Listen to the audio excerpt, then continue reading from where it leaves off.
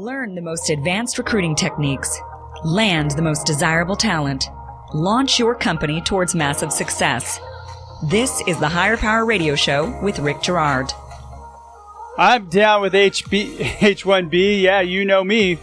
STEM, which is science, technology, engineering, and mathematics hiring today, is brutal as there are just not enough people to support the demand. So without bringing policy into the conversation, we're going to tackle the challenge of how to hire around the limitations. Today's quote: to maintain their own competitiveness, workers need to attain and stay current on the qualifications needed to advance in this constantly evolving economy. Any idea who said that, Mr. Martin Harrington? I don't think I do know who said that. It was Elaine Chao. Oh, She's our Secretary of Transportation. I'm Rick Girard, and welcome to the Higher Power Radio Show. Our mission is to help entrepreneurs and hiring managers avoid costly hiring mistakes. We do this by identifying a specific problem and providing proven solutions to enable you to win the right hire.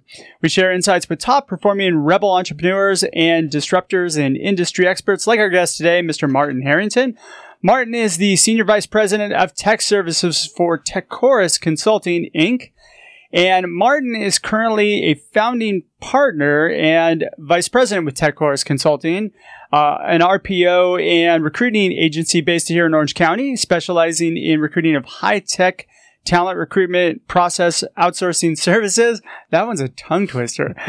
Martin's also a Toastmasters International member for many years, and he co-founded the Harrington Teddy Bear Company to move to the United States, creating a multinational sensation. Martin, welcome to the Higher Power Radio Show today. Hey, thank you, Rick. Great to be here. Teddy bears to recruiting. How'd you do that? Isn't that amazing? Congratulations. Good move. Thank you. Tell me a little bit about that. Yeah, so I had a really good run for over 20 years, helping build the Harrington Teddy Bear Company into a world-class brand, shipping to more than 50 countries. And a few years ago, things kind of were changing in the economy, and we had some new ideas going on. So I decided, hey, I'm going to go back and follow a dream that I had years ago and got back into financial advisory. And that kind of morphed into, hey, you can start a new business in the tech field, and join some partners that came forward, and we started TechChorus. Wow. Okay. All right. So today we're going to cover H-1Bs, what they are, and how to work around them, the benefits as well as the challenges to hiring H-1Bs, and how to effectively hire someone who's under an H-1B status. So you're an expert at this. Martin, I'm going to let you take a lead. So why don't you tell us, what is an H-1B? Well, an H-1B visa, Rick, is a way for people to work in this country under a long-term scenario. It's not permanent, but it is long-term, and it's usually sponsored or is sponsored by the company, and it's usually specifically to bring someone with a specific talent in. And I actually came into the country myself that way. Oh, did you really? Yeah. Okay. Yeah. So typically what ends up happening is somebody goes to college, they get a F1 or an OPT visa, right? Mm-hmm. And when they get out of college, they have a certain amount of time in which they have a practical training, and then they're able to... How do they get sponsored for an H-1B? Exactly. So the next step after that educational requirement's been filled is they're going to need to get authorized or sponsorship from a company, and the company will sponsor them, go through the legal paperwork, get them set up with their first H-1B visa to work at really any company in the country. Which takes forever today, because I know that there's a lottery-based system, and they only have a certain amount of H-1Bs that they give out every year. Correct. Okay. Yep. Woo! All right. So let's talk about the benefits of hiring H-1Bs. Yeah, so for any company that's looking to extend their talent pool, H-1Bs is really going to do that for them. It's going to allow them to go beyond the people that are available in a certain tech field or with a certain skill set, and have much wider talent pool to choose from. How so? So basically, a lot of these skills that you see nowadays in our environment, anything to do with the computers, internet, all these different tech fields, have people that are doing things that you and I may not be that familiar with. They're using Hadoop to control data. They're using different coding languages like Python or Ruby on Rails. We don't really know what those are, but they do. And unfortunately, in our country, we don't have enough of those candidates right now that are filling those needs. So that's why we extended it around the world to people that can come in on these visas. Which is why I picked that quote, because we really need to train ourselves in in the STEM arts, right? Like Yep. there's a lack of people because there's just not enough people going into that. Yeah, and that's why things like STEM are so good, because we want to encourage kids at an early age, and especially young girls to jump in there. Traditionally, it seems like it's been male dominated, and there's a great need there for girls, and there's a push for that, because we can extend and have more people that are interested in the science field. So getting back to the H-1B, so you have a wider pool of talent that you can pull from, and especially I do a lot in software engineering and in tech. Mm-hmm. And there's just a shortage of engineers. In order to find engineers, we usually have to pull them out of another company that they're working at. Right. Yep. That's getting harder and harder because people are doing better jobs with their culture. So it's harder to pull people out. Yeah, definitely. And the goal is to get, people with better technical skills, right? They're going to have the expertise that's needed for a specific skill set. And as I do, how difficult some of these requirements can be for our clients, where they have specific skill sets that they're looking for. They want a specific language or understanding in a certain area or certification. This is probably best used in a situation where you have a project, you need a particular skill set, you need it done quickly within a certain time frame. Like on a contracting basis, it's probably better than a full-time hire. Exactly. And that's where the bulk of the effort is put is on contract work. So it's project related. It could be a 3, 6, 9, 12-month contract where they need someone with a specific skill set. So let's talk about the pitfalls. What are the things you have to be aware of when you're hiring H1s, especially, I guess, for a full-time role? So first off, you should always go after somebody who already has an existing H1B. Otherwise, it's going to take forever to sponsor them. Yeah, exactly. Unfortunately, it does take a while, and it's really an unknown. So because like you mentioned, there's a lottery and people can have hopes and wishes, but at the end of the day, if they don't make that lottery, they may have a problem with their OPT ending or the L1, like you mentioned, where they don't get the H-1B, and then they've got to make some decisions. So, and the lottery is broken down how? It's based on where you're from, country of origin, right? Correct. Yeah. So they're going to have a certain number of people that they're going to let in from, say, Canada, where I came from. They're going to have a certain number of people from India, and different areas where they'll have a certain number of visas allocated. Let's say we find a candidate that we like and we want to hire that person. What do we need to be aware of? What are the pitfalls there? Yeah, so unfortunately what we found, and I've talked to a lot of people about this, Rick, and unfortunately there's what we call agents that represent people with H-1B visas. And that's where it gets a little bit honestly shady, and that's where it becomes difficult. We have to be aware of things like even misrepresentation, or someone might call it lying. People lie? If you can believe that. I didn't know it happened. The hell you say? So we'll say it nicely and say misrepresentation. So wait, so let's talk about the agent thing, yeah. Because I've actually come across that before where I've gotten emails from people. They send me a resume, you call it, and it goes to an agent. Mm-hmm. Right? This is pretty common, right? Oh, yeah. Yeah. For somebody who's trying to do business development and they're not who they claim to be. Yeah, unfortunately. And yeah, you're calling a number from a resume. And unfortunately, we hear this sound in our ear that says, that's my contractor.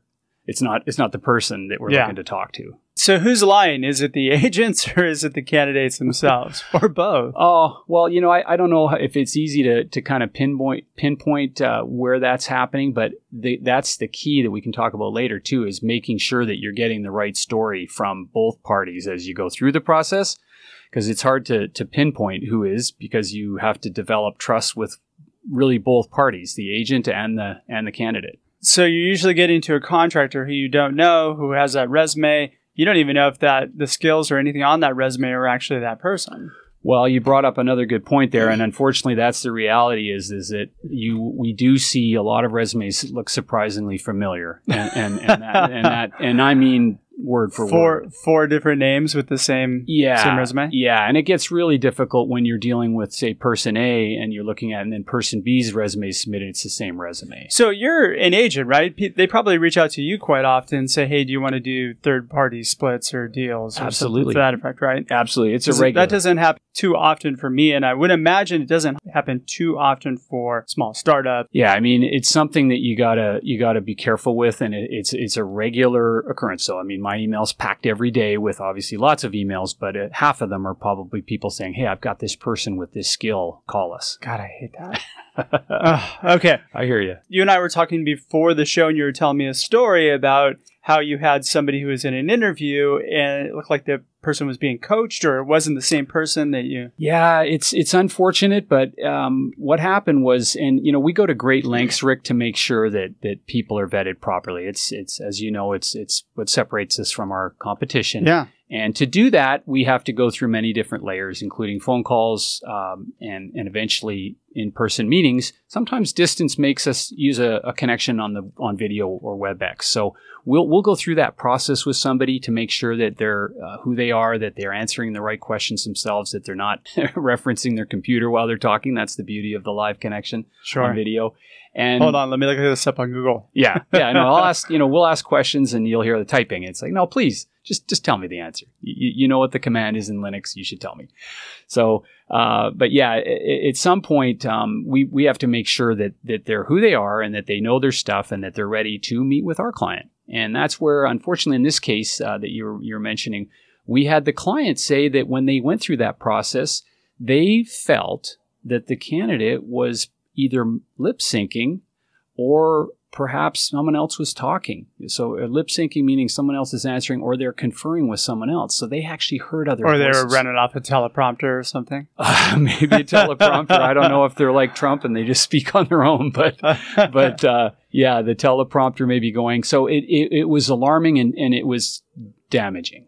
Right. I mean, we have a high threshold of ethics that we maintain. And when a customer says that's happening, it can be very difficult. God, we could actually do a whole show just on candidate stories because I think we all have them. I've seen this happen quite a few times before where you get somebody who just shows up in an interview that's totally different than the person you talked to on the phone. Yeah. And again, it's tough there too, because like you say, I mean, you're talking to person A and then and you go to meet them at the interview or to walk them in and it's a different person or a different sound when you meet them. That's going to lead us into our next section. So, hey guys, you're listening to our radio show. I'm Rick Girard.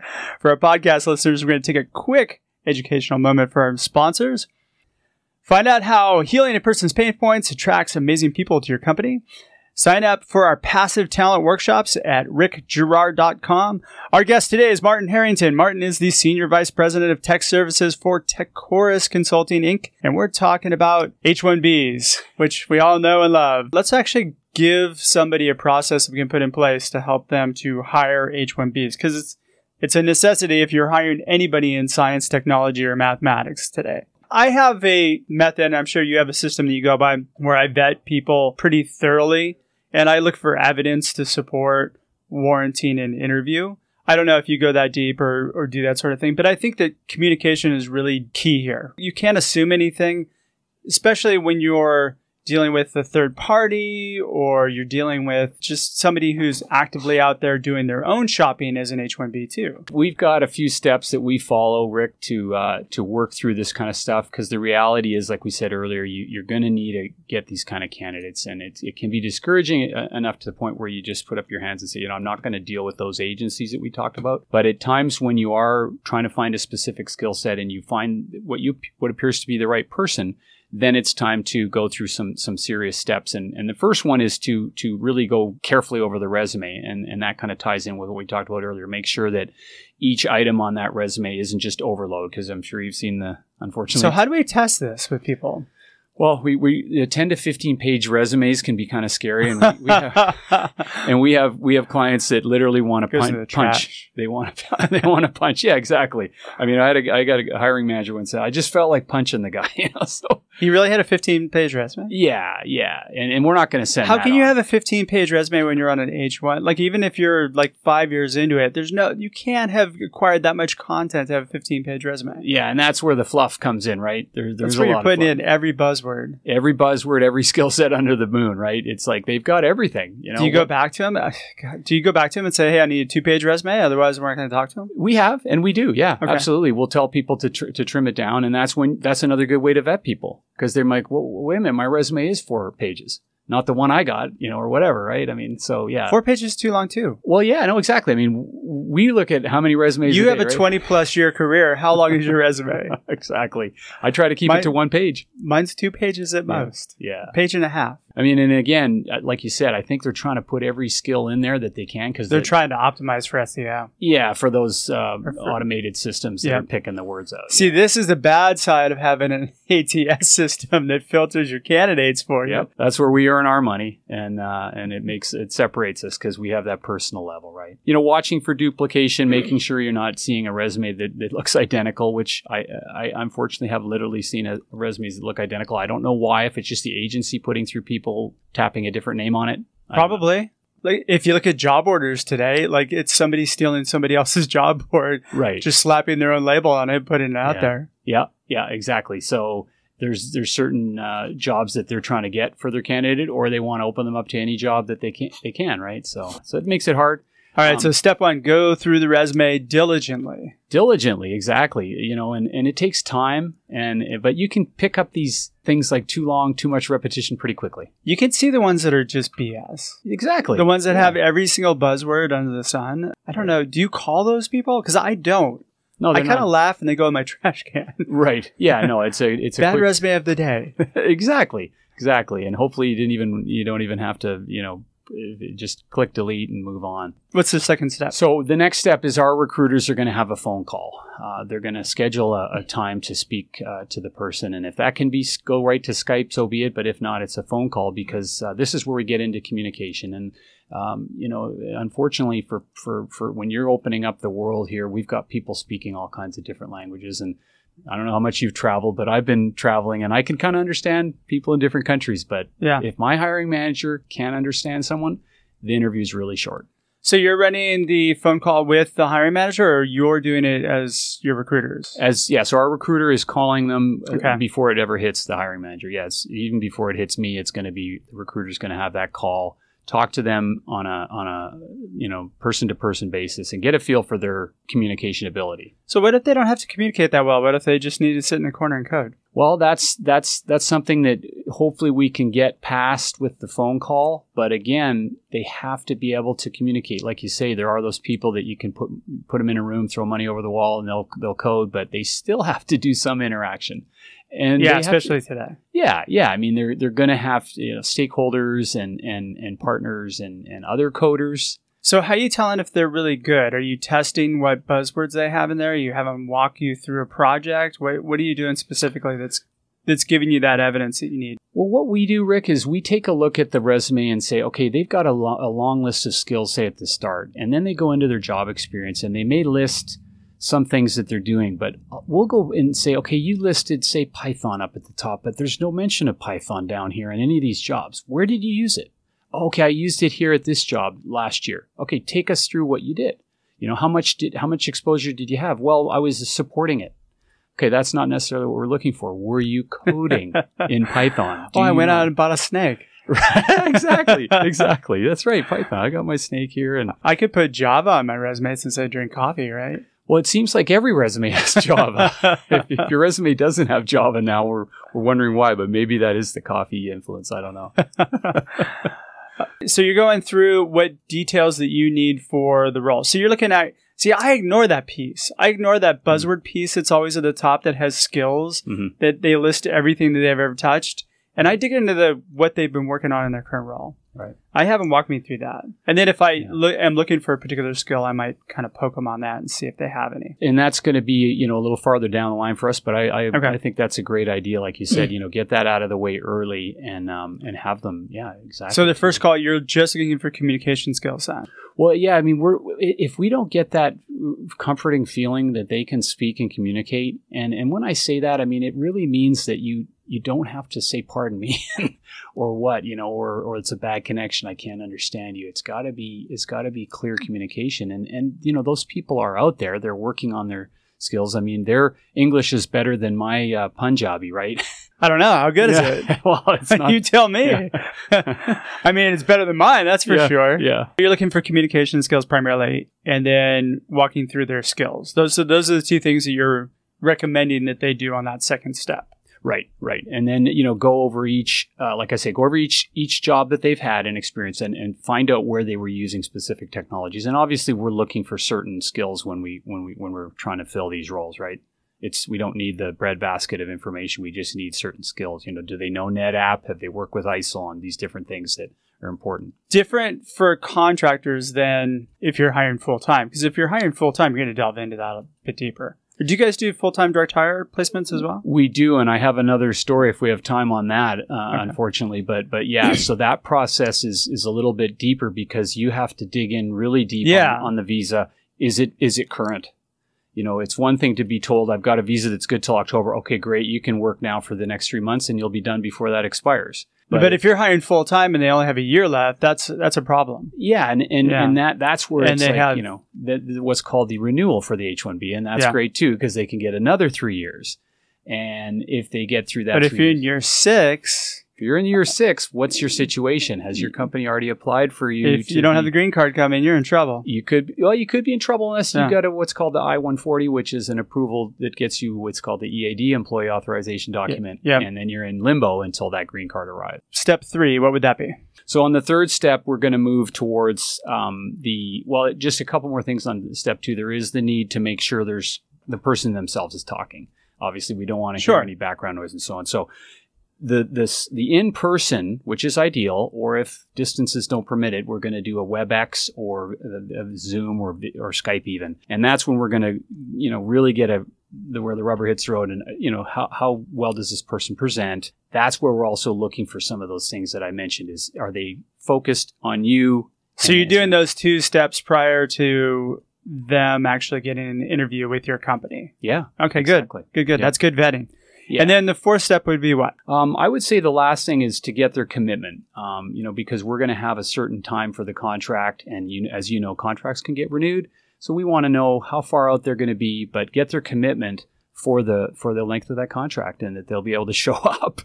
If this is in Houston and I got a guy that's in Atlanta, I need to see his flight booked, right? I want to know, hey, you're ready to show up on this day at this time. Maybe we're going to fly there ourselves to make sure. Actually, full-time is kind of tougher because you have that lag period between when they get their H-1 transfer paperwork in, and then sometimes it could take now 2 to 3 months before that turns around. Right. And man, that's a time where you really have to set up touch points and make sure that you keep that going. Oh, yeah, because they're going to have so many opportunities thrown at them too. Yeah. Right. So the key here is communication, guys. You need to actually not assume anything, and you need to dig in deep. I like the way you're vetting deeply on this and making sure before you present them to your clients. We've got a quick minute here. What would be the key takeaways that you'd like the audience to walk away with? Well, thanks, Rick. I would say the 3 things you want to think about is what we talked a lot about, I think, is primary communication. It's got to be very focused and diligent and purposeful. On the communication side. And that's not just not just talking about how they sound or what they talk like. It's also communication between them, their employer, and so on. And then we're going to need to find out details on the visa. We talked a little bit about that, but drill down deep on that. It's super important. Get a copy of the visa. It's not hard to get, and their documentation that they have. And then finally, and the last thing is it takes coaching, and I'm saying this for the benefit of those in our industry is there's so much coaching that needs to go on as you work these people through this process, and I'm talking about everything from be ready to this is a contract to hire, so don't go in looking for the green card when you start talking to my client. That's going to kill it. Or on the reverse side, don't go in like you were going to be a full-time employee and then try to negotiate a contract. Yeah. Bad idea. Right. All right. We're just about out of time for today's show. Martin, thanks so much for your time investment today. And I want to welcome you to the Higher Power Radio community. Now, what's the best way for the members of our community to reach you? The best way is from our website, tekorus.com. Spell that out. TEKCORUS, like United States.com. And our information's up there. You can reach me by phone or email. And a real pleasure to be here today, Rick. It was a pleasure to have you. I want to thank our listening audience for tuning in to this week's episode of Higher Power. Quick thanks to our team, our engineer Paul Roberts, our producers Andrea Ballin, Shanti Ryle, and Ayla Gerard. If you're listening to the podcast, please subscribe, review, and share. We are listening. We love your feedback. After all, this show's about you. You can join the Higher Power Radio community at Higher, that's HIRE, Power, POWER, Radio, RADIO, or drop me an email at rick@stridesearch.com to learn about our passive talent webinars and workshops. Tune in next week. Our guest is going to be Ryan Malone. Ryan is the founder and CEO of SmartBug Media. I'm your host, Rick Girard, and you have been listening to the Higher Power Radio Show. Aloha. Thank you for listening to Higher Power with Rick Girard on OC Talk Radio.